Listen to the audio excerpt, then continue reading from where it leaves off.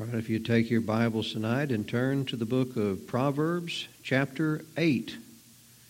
Proverbs, chapter 8. The title of the message tonight is To the Sons of Men.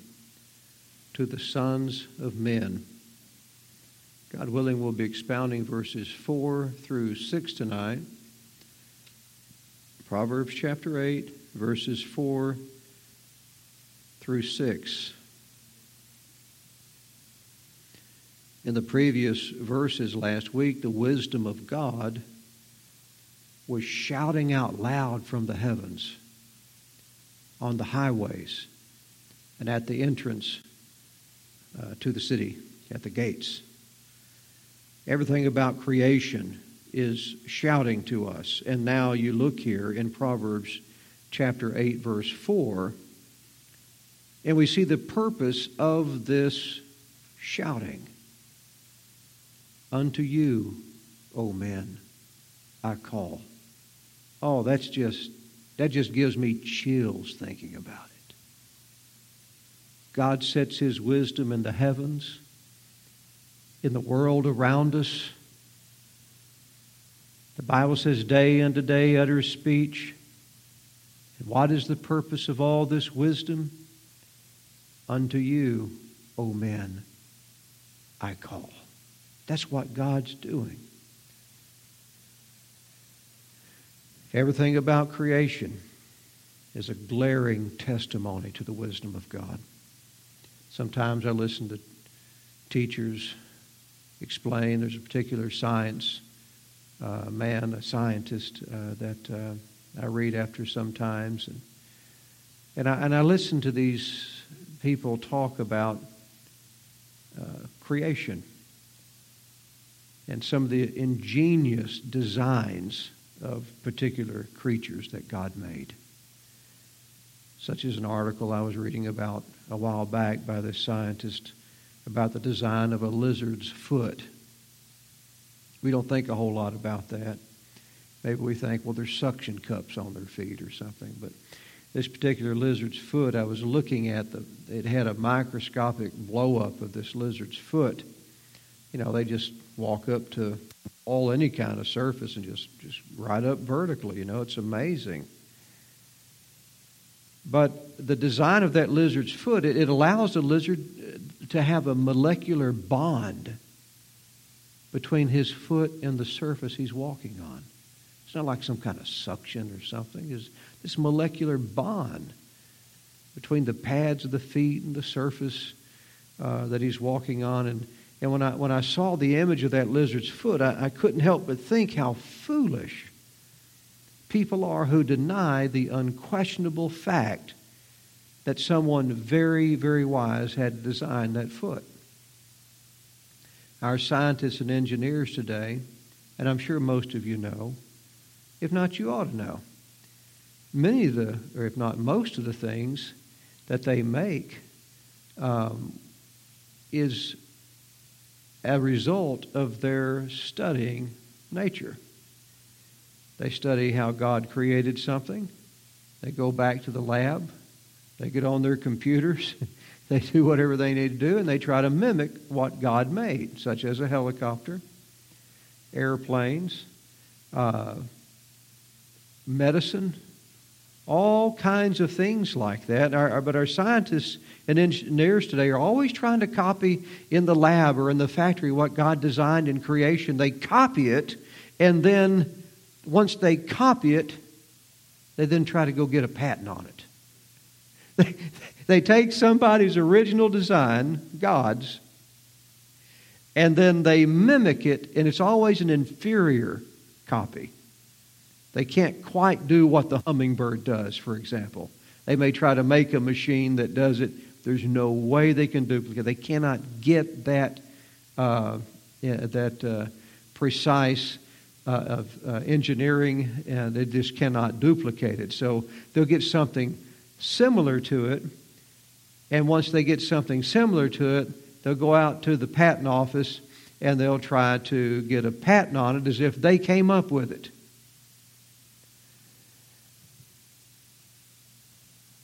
So On one hand, they claim that the original design came about accidentally over billions of years. You think of the silliness of that.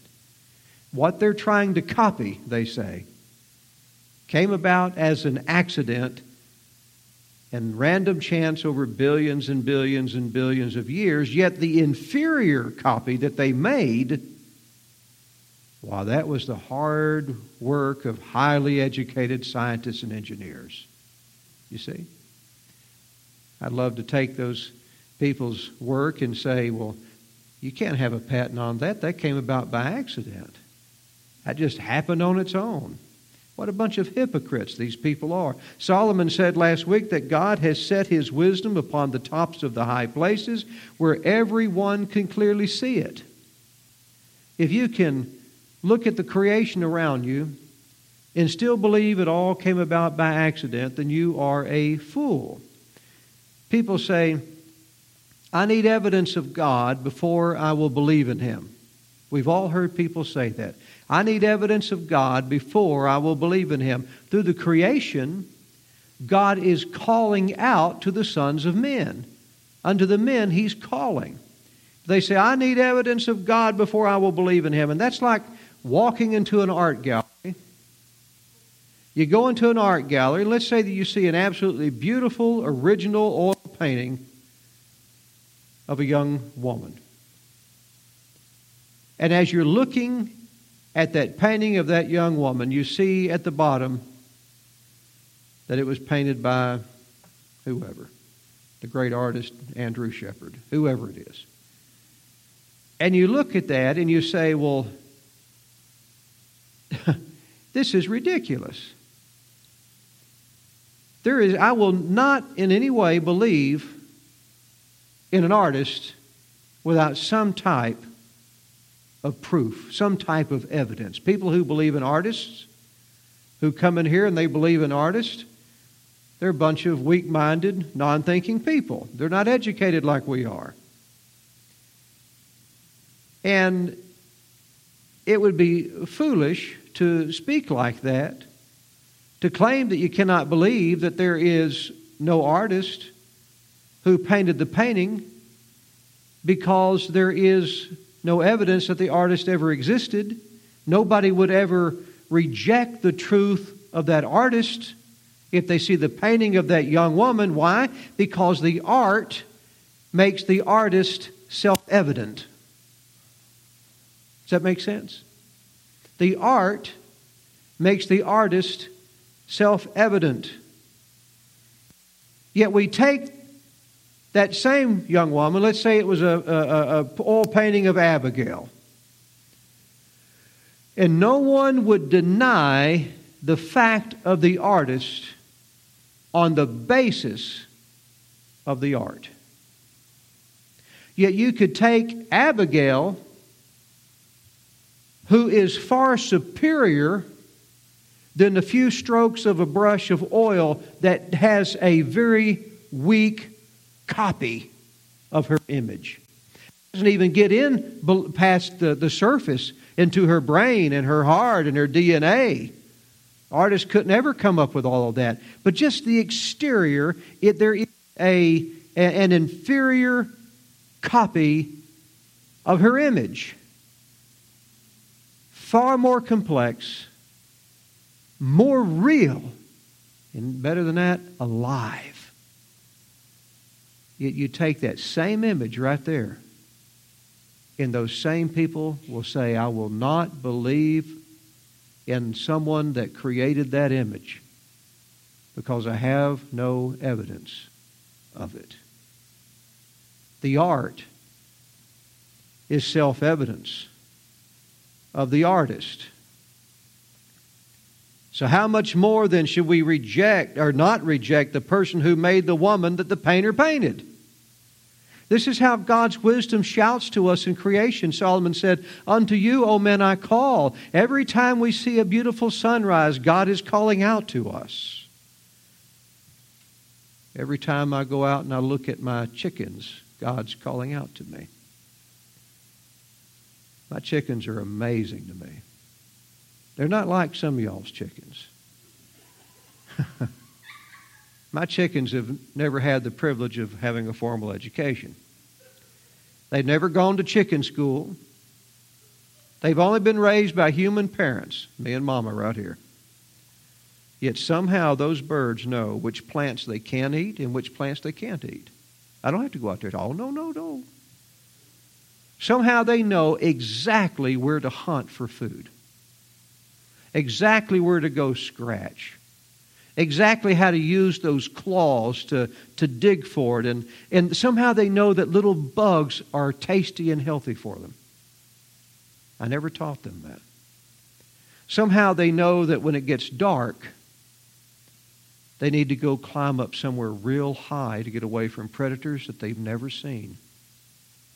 They've never seen a predator, but they know to get away from them, even though they're safe in my fenced-in backyard. So how do these chickens know these things? Nobody taught it to them. Nobody showed them. Nobody gave them a pattern to go by. They had nobody, no older chickens to duplicate their actions and to mimic their actions. How do they know these things? They know because somebody put that wisdom in them. All that data, the data of being able to look and say, I mean, to me it's amazing. They can look at this plant and say, that's bad. That's bad for me. This plant's good. And they go pick on it and eat that. That is like an incredible encyclopedia. It's all this data programmed into their mind where their little brains recognize things they've never been told. Already packed in there. Somebody put that wisdom in there. That data was programmed into their brains from the very beginning. And when I see it, I am amazed. And what is that I see when I see those chickens doing that? That is God's wisdom calling out to me. Testifying to me of the boundless knowledge and wisdom of God. God has a voice, and the creation is one of the many chords through which He speaks to mankind. God says, I'm calling unto you. People say, well, I want to hear God speak out loud. Well, look back in your text. He says, and my voice is to the sons of man. My voice, listen to that. My voice is to the sons of man. Now, when you're hearing me speaking right now, you're hearing my voice. Do you know what? For some people that can't hear with the ears, people's hands are their voices. Isn't that right?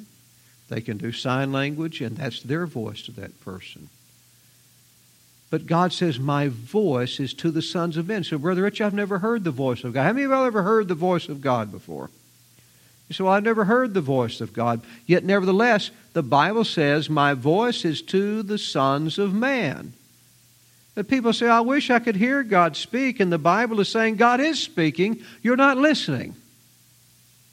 His voice is to the sons of men. The problem is, sometimes we don't listen. We don't recognize the language of God. And God's voice is speaking to us through creation all the time. I want to read y'all something if I can find it real quick. Let me look here and see if I can find it. Something I read this morning.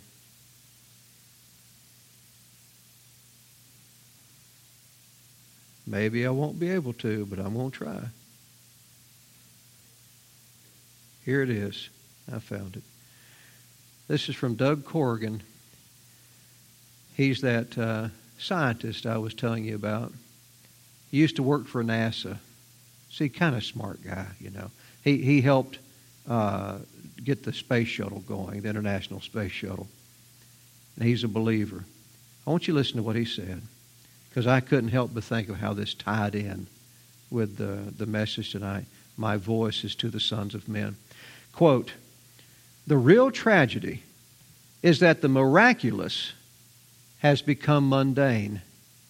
And now we're completely numb and blind to the miracles happening all around us, billions of times every second. Like a fish who no longer recognizes the miracle of water, we no longer feel the air around us, the sun shining in the sky, and the blood coursing through our veins to deliver oxygen and food to each one of our 30 trillion cells.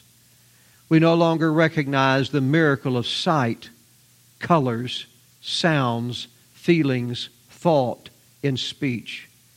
We have lost the capacity to recognize the absurdness of the self-sustaining thermonuclear reactor floating in the sky, which delivers energy to our planet faithfully every day, and the 34 billion miles of DNA wrapped up tightly in our cells.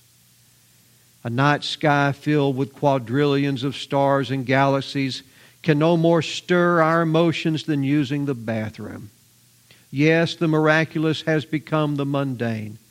The inexplicable rhythm of life has become like a droning sound that has numbed our senses. And so to see a miracle, we demand to see something out of the ordinary. We ask for miracles because we fail to see the constant flood of miracles screaming at us in the face. Learn to sit quietly until you experience the miracles all around you and inside of you. See the world through a baby's eyes, for theirs is the kingdom of heaven. And I say, well said, Brother Corrigan. Well said. His voice is to the sons of men. There's never been a time since the creation of the world that God has left the world without a witness for Himself. Each and every day, His voice is to the sons of men. He speaks to us through His creation. He speaks to us through His written word. He has spoken to us through His own Son. When Jesus came and preached to the thousands, His voice was to the sons of men. When God gave His 10 commandments from Mount Sinai, His voice was to the sons of men. When God instructed our parents in the Garden of Eden, His voice was to the sons of men. And in these Proverbs tonight, once again, His voice is to the sons of men, telling us, verse 5, O ye simple, understand wisdom. O ye simple, understand wisdom. Interestingly here, the Hebrew root word that the word simple is translated from has the idea of an open, spacious room. An open, spacious room. And when we apply this to the human mind, it gives us the idea of a person who has plenty of room in their head to be persuaded to do something wrong.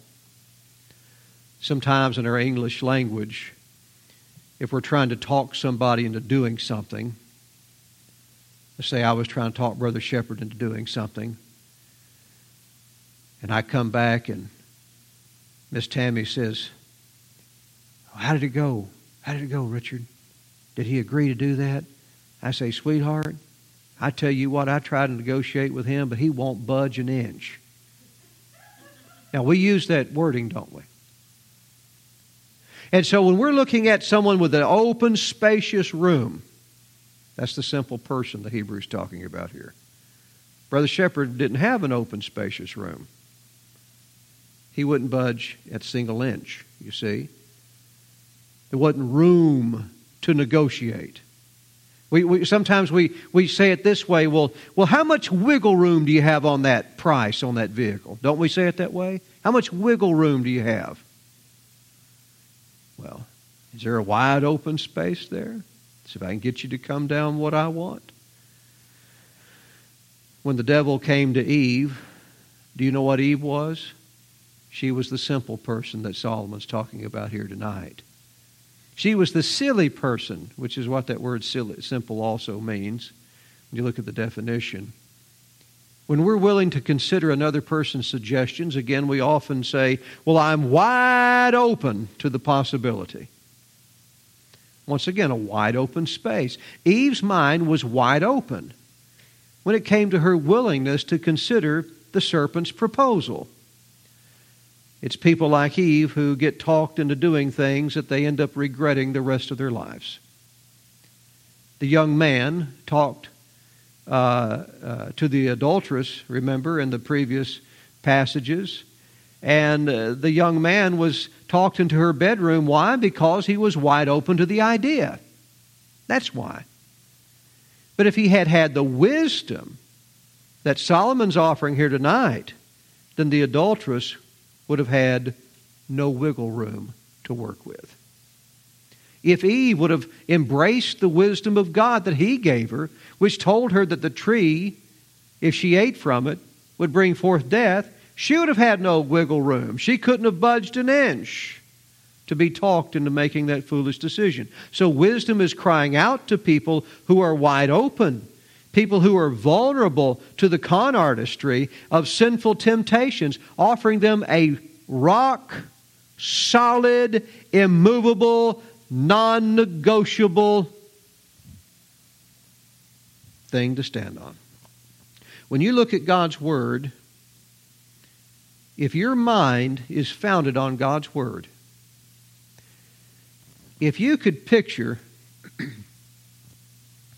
me trying to come over here and move the Word of God 1 inch, I'm going to get the Word of God to change and to budge just that much for me.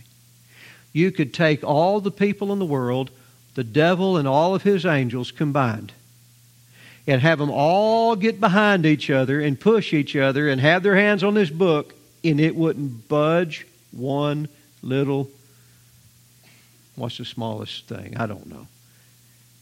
It wouldn't budge any, not even that much. It's immovable. And so what we have to do is stay our mind on God's Word. That's God's wisdom.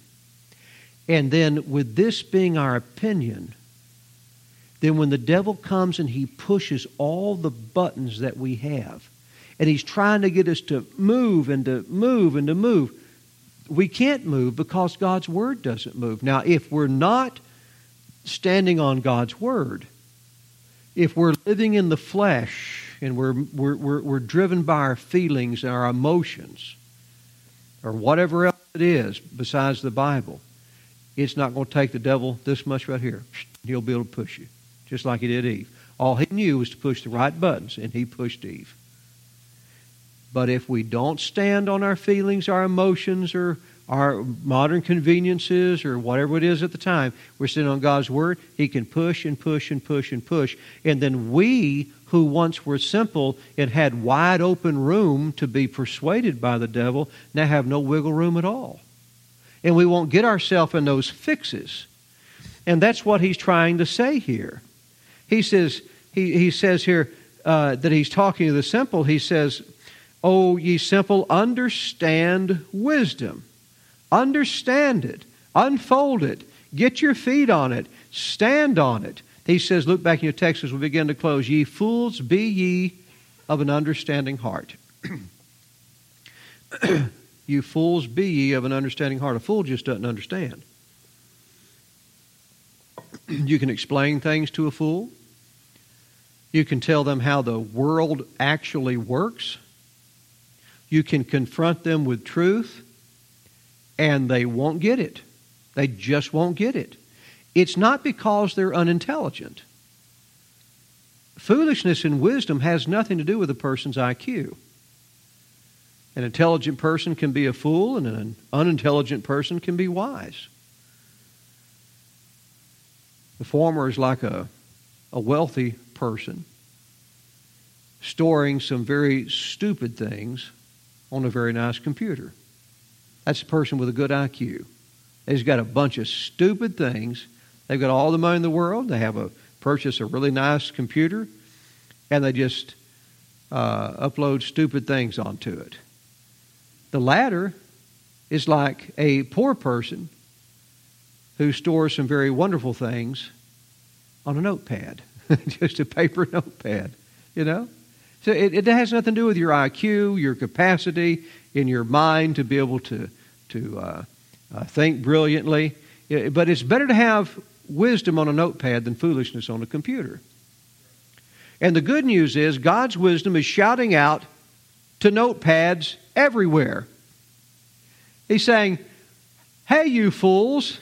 Hey, you simple people. Understand wisdom. Get wisdom. He's talking to people who have the lowest potential as far as their IQ goes. Doesn't matter. As long as they're a fool, they're qualified to get wisdom. They can have a nice computer. They can have a little notepad. Does not matter. God says, I'll give it to you. Have some understanding, you foolish people. The state of Texas is going to be voting soon, if you haven't been keeping up with it, on whether or not to keep folks in Texas from trying to change young people's gender, from trying to affirm gender if they're trying to re-identify their sex. And to me, it makes perfect sense that we would keep some of these perverts from trying to talk our little boys into wanting to be little girls and little girls into wanting to be little boys. But I was talking to a woman the other day who thought that Texas needed to leave these folks alone. We need to mind our own business. And she couldn't understand why we shouldn't be trying to turn boys into girls. Now, that's a fool. That's a fool. And fools just don't get it. They don't have understanding. She didn't get it. She doesn't have an understanding heart. Do you know what God's Word does for us? God's Word turns the light on so we can see things the way they really are. And she's walking in darkness. Wisdom says to us, verse 6, hear, for I will speak of excellent things. Hear, you fools. Hear, you simple people. Hear, you folks who have the wide open space and you're completely movable and can be tossed to and fro with every wind of doctrine. Hear, for I will speak of excellent things. The word excellent here means high-ranking things. Doesn't mean, oh, well, excellent. It means something high-ranking, way up at the top. When you start studying and meditating on God's Word, it will give you things that are notable, high-ranking, worth speaking about. I'll give you things that will get your mind out of the gutter if you just hear God's Word. You can take the Scriptures, teach them to somebody, and if you'll listen, if that person will listen, it'll take their mind from the gutter and it'll set it up on the most lofty places of God's creation. Excellent things, things that are above everything else. It will give you things that will get your mind out of the gutter, that will set your sights on higher things. Brother Shepherd was talking about how we've heard from the world all week. As on my way home today, and like many of you, I thought, well, I'd kind of like to hear what's going on in the world today. I've been working and see what's going on. You know, I hadn't had a chance to hear any news or anything, so I turned the news on, and a few seconds later, I just reach up and flip it back off. Those aren't excellent things. Those are things low priority in my life that I need to hear about, that I need to think about. When you think on God's Word, it will give you thoughts that won't alarm you with unnecessary fears. When you think on God's Word, it will give you thoughts that won't stress you out with all the bad news going on. God says, look back at the text, and the opening of my lips shall be right things. So we have high things and we have right things. And right things basically means straight things. Lofty and straight. So there's two things that wisdom speaks of, high things and straight things. High things, that's excellent. Straight things, things that are absolutely straight, absolutely dependable, absolutely true. I hate turning on the news and trying to figure out who's telling me the truth. I hate turning on the news and trying to figure out and sort through the propaganda that I'm trying to get persuaded to think like someone else wants me to think.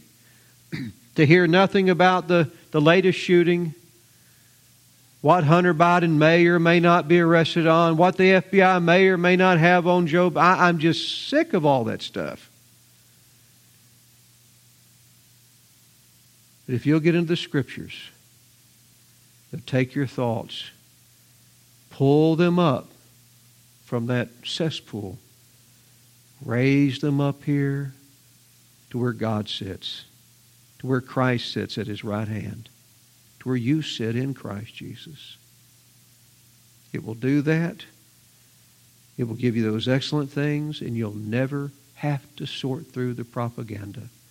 Everything you hear will build you up, lift you up, and cheer you up when you get into the Scriptures. Unto you I call sons of men. With that, we'll go ahead and close tonight. Father, we thank you so much for your word. I thank you, Father, that your voice is to the sons of men. Oh, Lord, if only we'll be quiet and listen. If only, as Brother Corrigan said, we won't get caught up in the mundane and let the miracle turn into the mundane. If only, Father, we'll learn to see our God's wisdom and hear your voice, dear Lord God, through your creation, through your Scriptures, through the beat of our own heart, as King David heard your voice when he said, I will praise thee, for I'm fearfully and wonderfully made. Surely, God, your voice was to him as he thought upon his own body that he resided in. Oh, Lord God, I pray that you'll tune our hearts to hear your voice, and we too will praise you when we hear it. Help us, Lord, to not be movable. Help us to not be a wide open space of persuasion, but to stand on your wisdom and not be moved. We pray in Jesus' precious name. Amen.